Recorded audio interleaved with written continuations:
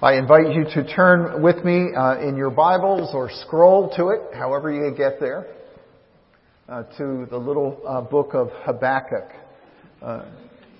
Jonah, Micah, Nahum, Habakkuk. And we're going to be reading just verses 1 through 11 in the first chapter. Habakkuk chapter 1.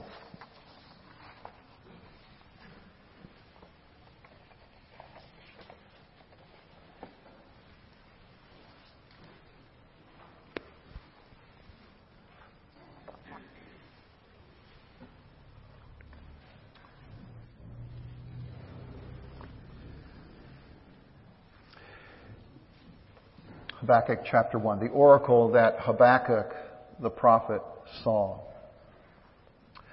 O Lord, how long shall I cry for help, and you will not hear? Or cry to you, violence, and you will not save? Why do you make me see iniquity, and why do you idly look at wrong? Destruction and violence are before me. Strife and contention arise. So the law is paralyzed and justice never goes forth. For the wicked surround the righteous. So justice goes forth perverted. And the answer, look among the nations and see. Wonder and be astonished. For I am doing a work in your days that you would not believe if told. For behold, I am raising up the Chaldeans, the bitter and hasty nation, who march through the breadth of the earth to seize dwellings not their own. They are dreaded and fearsome. Their justice and dignity go forth from themselves. Their horses are swifter than leopards, more fierce than the evening wolves. Their horsemen press proudly on. Their horsemen come from afar. They fly like an eagle, swift to devour. They all come for violence, all their faces forward. They gather captives like sand. At kings they scoff, and at rulers they laugh. They laugh at every fortress, for they pile up earth and take it.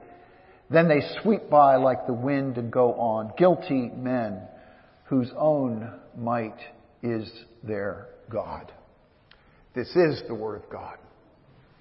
Let's pray. Father, we realize that all Scripture is God-breathed and given to us as useful for our edification. And so we pray your Spirit would help us today to behold you more clearly and to behold your purposes and to grasp this life of ours as we live by faith in the Lord Jesus Christ, in whose name we pray. Amen. We might very well ask the question, perhaps it's going through your head right now, why Habakkuk? And why now? Why should we study this little book? Habakkuk opens up this book with a sense of desperation. He's looking around his society, the land of Judah, and he has observed murder. He has observed destruction. Life is cheap. There is abuse in families. There is oppression of the weak in that culture. So why do we study this book? Perhaps you're beginning to see why already.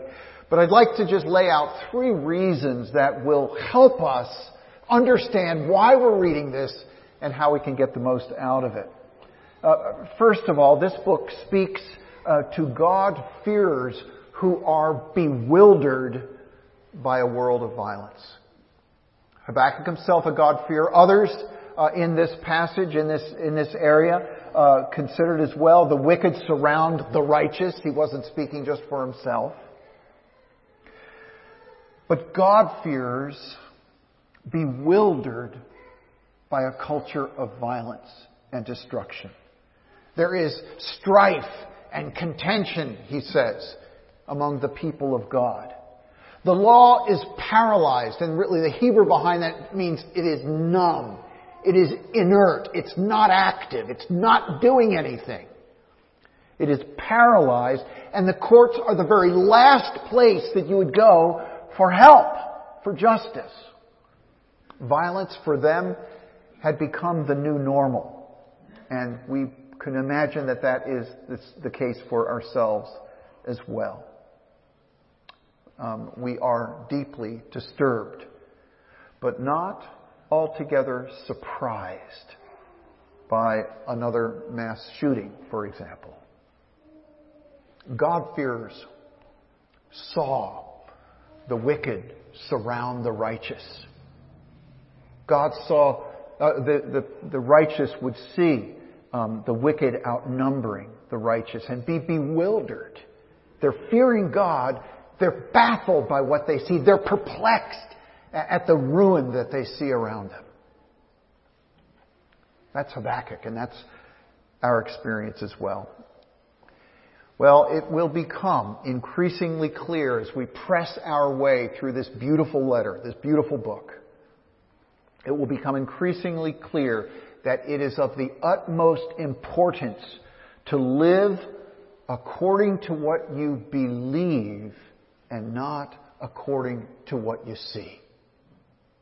Live by what you believe and not by what you behold. The theme verse of this whole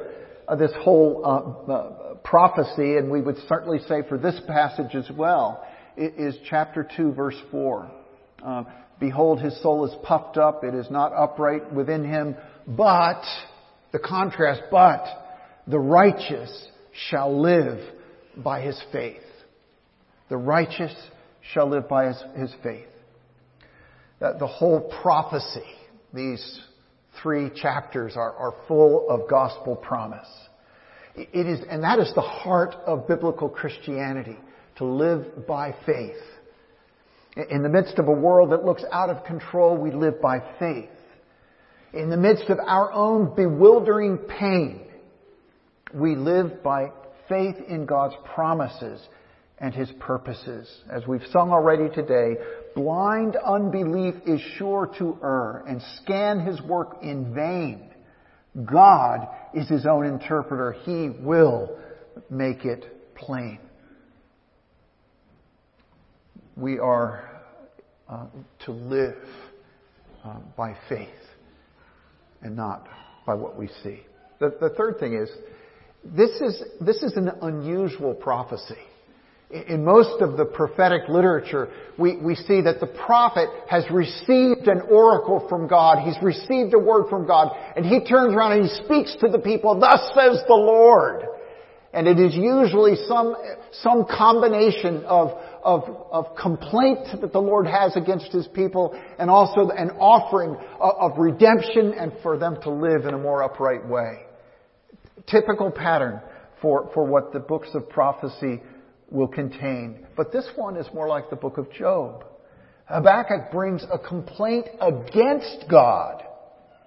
And yet marvelously, as God answered Job, the Lord doesn't scold him, but He answers him.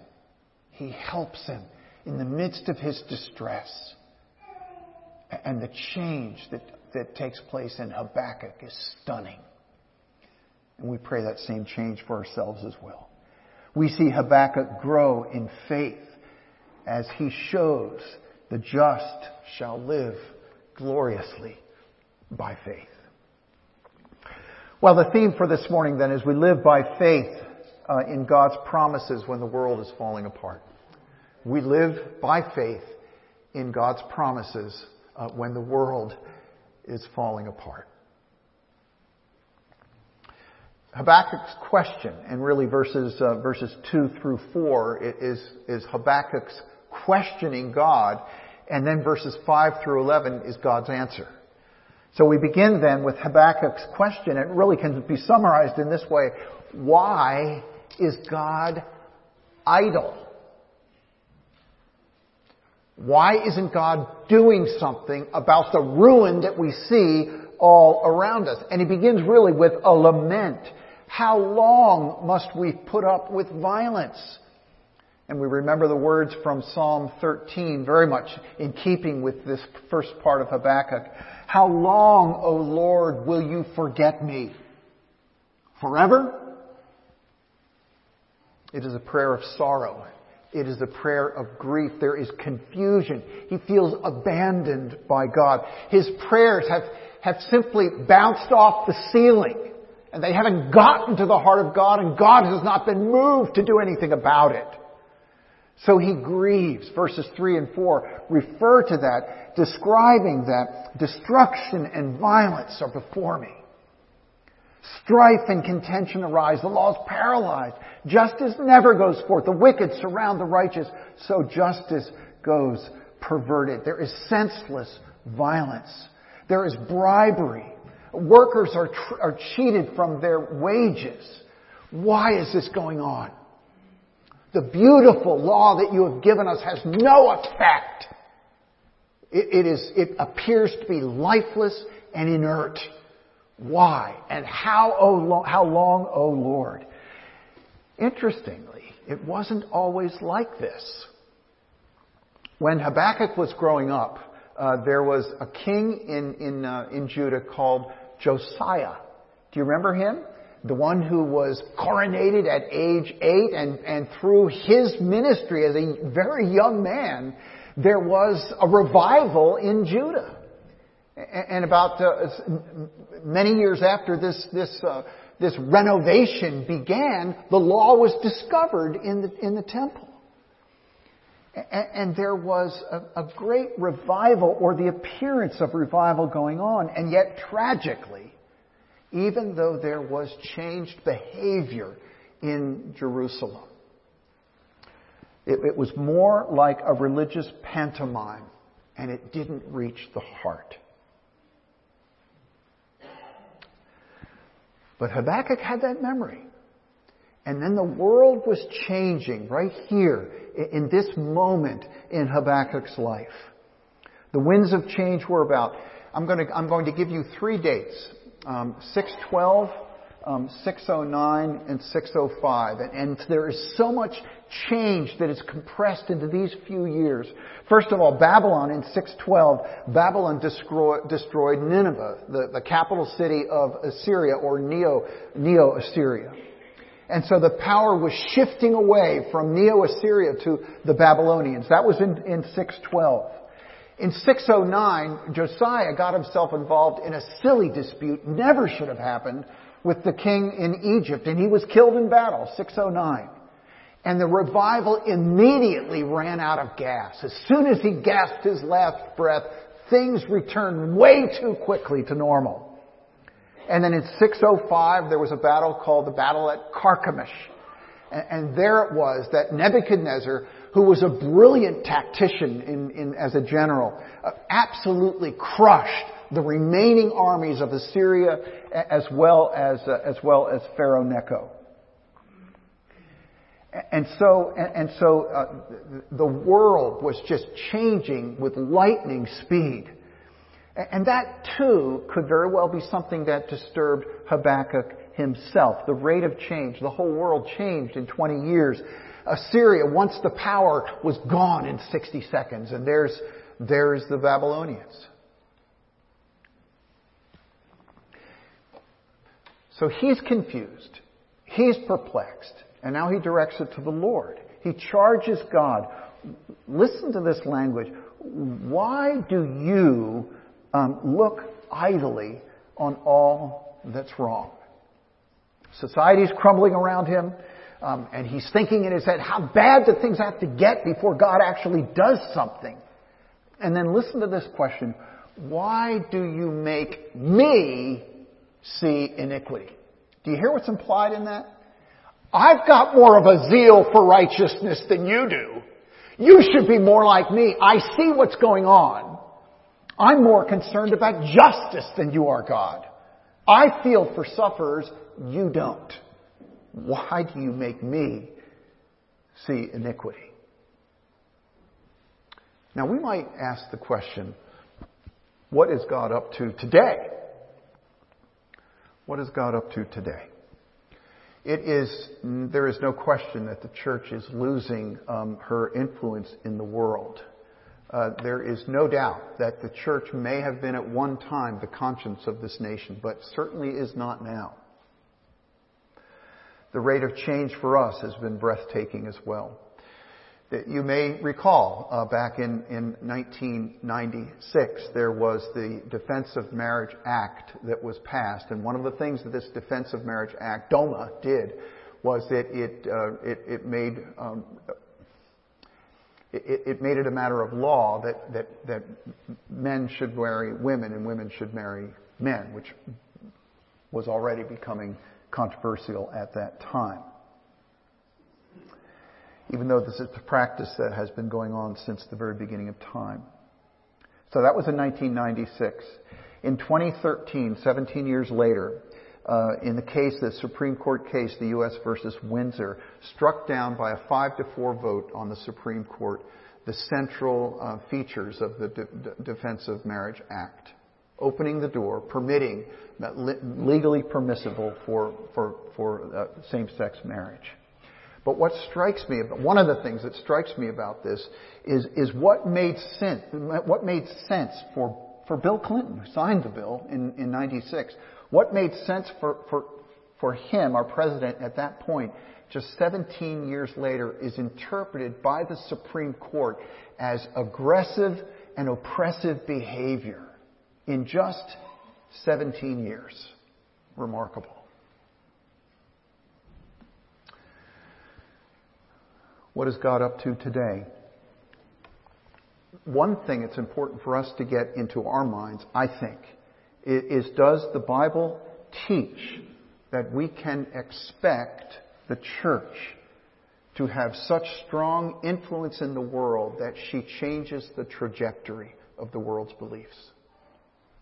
Does the Bible teach that? Now, there is some dispute about that, depending, I suspect, on your millennial position. But I am struck by the words in 2 Timothy that are describing the world in which we live very, very clearly. And let me read just several verses from 2 Timothy chapter 3. Understand this, that in the last days there will come times of difficulty. And we are in the last days, just so you know that. Whether we're in the last days, I don't know about that. But biblically speaking, we are in the last days. For people will be lovers of self, lovers of money, proud, arrogant, abusive, disobedient to their parents, ungrateful, unholy, heartless, unappeasable, slanderous, without self-control, brutal, not loving good, treacherous, reckless, swollen with conceit, lovers of pleasure rather than lovers of God.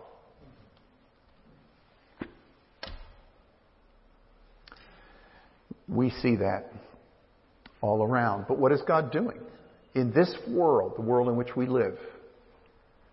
I think this passage is getting at a couple of things that God is doing, this book of Habakkuk, and certainly the story of the entire Scriptures. That God is patiently growing His church. He is patiently growing His church. 2 Peter chapter 3, do you recall that there are scoffers who are looking at the work of God and minimizing it?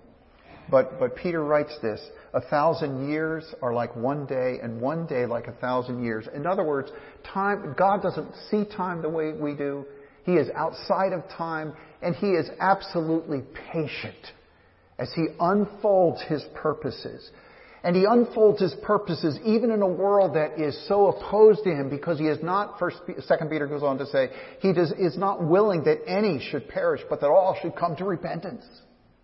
So He is patient as He works out His promises. He is patiently growing His church. And the second thing that He is doing is He is growing our faith right now. The righteous shall live by faith. We live by faith in God's promises when the world around us is falling apart. We remember that what God says is true. And in your bewildering pain, and in your disappointments, and in your life that is not perhaps just what you would have written several years ago. In your life, I love that, what Paul is saying in Galatians 2, verse 20, the life I live in the body. What that means is the life I concretely live, the life I experience daily in this body. That's the life that I live by faith in the Son of God who loved me and gave himself for me. So I can live by faith, heart uplifted to God in the midst of a world of confusion and violence. Although the wrong seems off so strong, God is the ruler yet.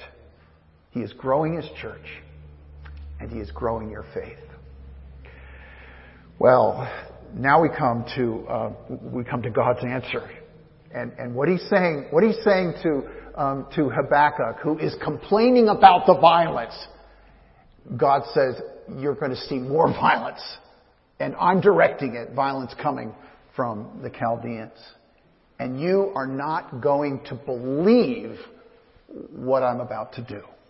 You're not going to believe what I'm up to. Verse 5, look,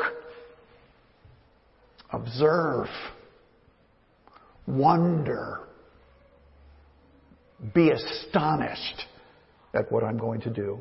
God will use the Chaldeans to punish Judah.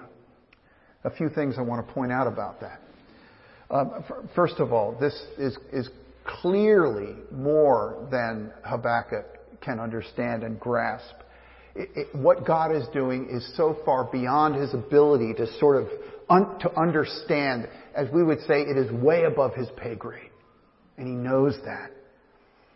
How is it possible for God to respond to the violence in Judah by sending more violence? He just can't. He doesn't get it at all. Secondly, we want to understand that the Chaldeans then are what we might call instruments in the Redeemer's hand. We've seen that book, haven't we, Ted? I think it's Paul Tripp who wrote that book. And when we think about being an instrument in the Redeemer's hands, those are very warm and fuzzy categories, aren't they? Generally, we're thinking about encouraging each other. We're thinking about pointing the way to the Lord when you're discouraged, and we bring correction, but gentle as it's needed, because we want to uphold. That is a very positive category for us, to be encouraging. It's a way we love each other. But God uses instruments that we would simply never choose or even imagine. He raises up this evil nation at just the time he wanted it in order to bring astonishing violence to his people. That's the third thing. Look at the astonishing violence as this is God's work through this brutal assault. Middle of verse 5, remember, it says, "For I'm doing a work in your days you wouldn't believe if you were told." Let's look verses 6 through 11, just very quickly going through. This is a description of the greatest military force that the world had seen to that point. This is the Panzer divisions moving across Europe in the late 30s and early 40s. This is a raw and vicious fighting machine. Look with me at verse 6. "For behold, I'm raising up the Chaldeans, that bitter and hasty nation, who march through the breadth of the earth." Ironic, isn't it? Israel was given to march through the breadth of the earth and to establish homes, to take homes that they didn't even build, but that was their gift, their inheritance from God. But now the Chaldeans are doing that, seizing buildings they did not own. They are dreaded and fearsome. Their justice and dignity go forth from themselves. They are law unto themselves. Verse 8, they are a juggernaut. This is the shock and awe of the war against Baghdad. What was that? 100-hour war? Their horses are swifter than leopards, more fierce than the evening wolves. These are the quintessential fighting machines of the day. Their horsemen press proudly on. Their horsemen sweep down. They come from afar and they fly. They swoop down like eagles and snatch their prey. They all come for violence and their faces forward. They don't look back and regret that they've slashed a pregnant woman. Doesn't occur to them to have compassion for anyone. There is no decent Chaldean soldier. They're all vicious fighting machines. They have no consciences and no hesitation. And once again, a reversal of the Abrahamic covenant. God gave His people to be as many as the sands of the seas, and there the Chaldeans are, gathering up the sands of the sea. The people of God. They mock their enemies. They move tons of dirt up to the edge of the city. So they simply walk in with arrogance. Nothing can hold them back. Not only that, they idolize their own strength. And God uses them. They've exchanged the truth for a lie, but still, this is God's work. Make no mistake about it. It is God's work. He used them. Well, how do we apply this chapter? We could be tempted to draw a straight line from Judah to the U.S. in the 21st century. We could be tempted to do that. And we could think that we see violence around. Yes, we do. We see justice perverted. Of course we do. We grieve at women who are legally protected to kill the babies that are inside of them, in their wombs, and call it women's rights. We think of the mass shootings that are identified. They're categorized as at least 4 people being shot. 4 people outside the shooter have been shot. That's what constitutes a mass shooting.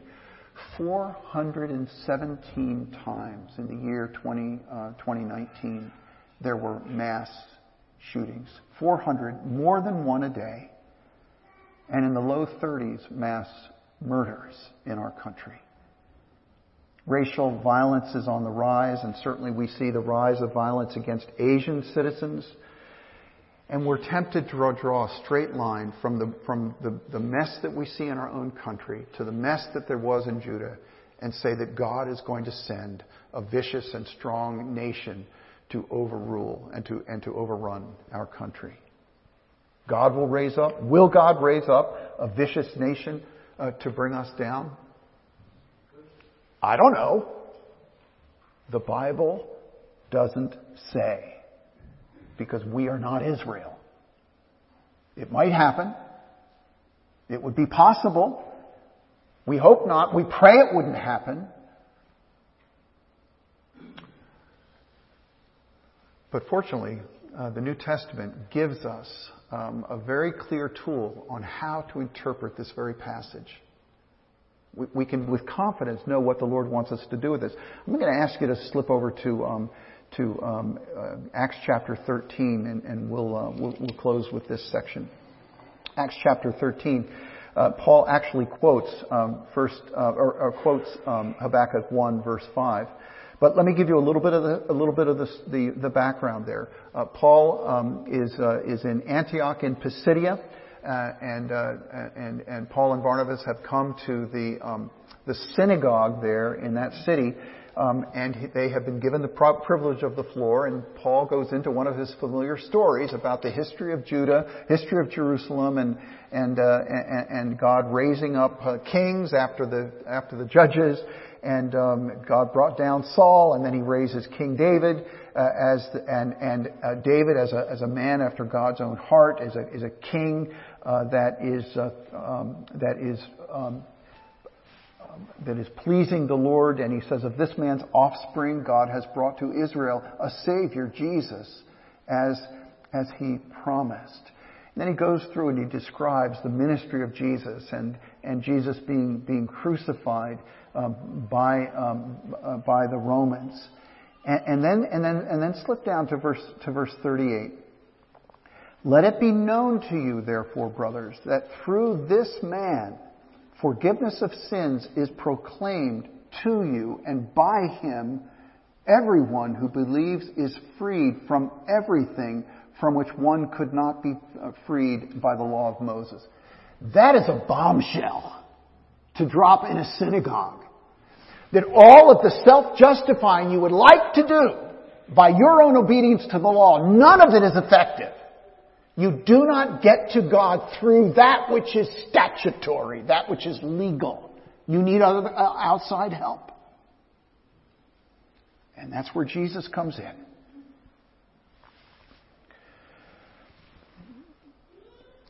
Beware, therefore, lest what is said in the prophets should come about. Look, you scoffers, be astounded and perish. For I am doing a work in your days, a work that you will not believe, even if someone tells you. How does Paul understand the book of Habakkuk? He understands it as a pre-telling of the gospel of Jesus Christ. That's what the whole book is about. Those who are bewildered in his day and in our day, that God isn't doing enough about sin. Well, the just shall live by faith. And in whom is your faith? It is Jesus who pardons, who forgives sins. And he is saying to those in that synagogue, as the Lord Jesus is saying to us right now, and to those in our society, are you scoffing at the great deed, the great work that God has done through his Son? We think of national fulfillment of such an event like this in Habakkuk. But God is thinking so much grander than that. So much bigger than that. God brings ultimate fulfillment. Listen to this carefully. God brings ultimate fulfillment on Jesus' first coming, and through Jesus' second coming. God's judgment by the Babylonians was small compared to the judgment that falls on our Christ at Calvary, as he endured the pains of hell for his people. God's judgment in Habakkuk was small compared to this. But brace yourselves for this as well. Compared to the last day of judgment, what will come through Jesus also makes what happened in Habakkuk seem small. Raising up the Neo-Babylonians to judge Judah was astounding, no doubt about it. Amazing thing. Raising up your Savior from the dead for your sins and the sins of the world is even more astonishing. For he gives us, through the offer of the cross, judgment that is mixed with mercy. The just shall live by faith. Are you distressed about your nation? You should be. But what you should not do is wring your hands. What you should do instead is to remember the power of God to give Christ to forgive the sins of his people. Sinners need to be saved by grace from their sins. And that's what Christ has come to do. We look then at what Christ has done and what he will do to motivate us to be those who share the gospel with those around us. I wasn't planning to say this, but it just seems appropriate. Last week I went to person who lives across the street from me, and invited the family to come here for Easter, and they came. And I just went over to visit with them yesterday and found out that the husband has had a severe stroke and he's in the hospital. And it just struck me. Our message, people, is so current for today. It is so current. And we need to get a hold of the fact that judgment is coming for people that we see all the time. Judgment is coming unless they come to the Savior. And we pray for those in our church here as well, kids who have grown up here, who can drift away from the gospel just because it's boring, because they haven't seen Jesus. They haven't seen the beauty of Christ. Holy Spirit, open the eyes of your people to behold the need that we have and the glory that comes through the Lord Jesus Christ. Let's pray.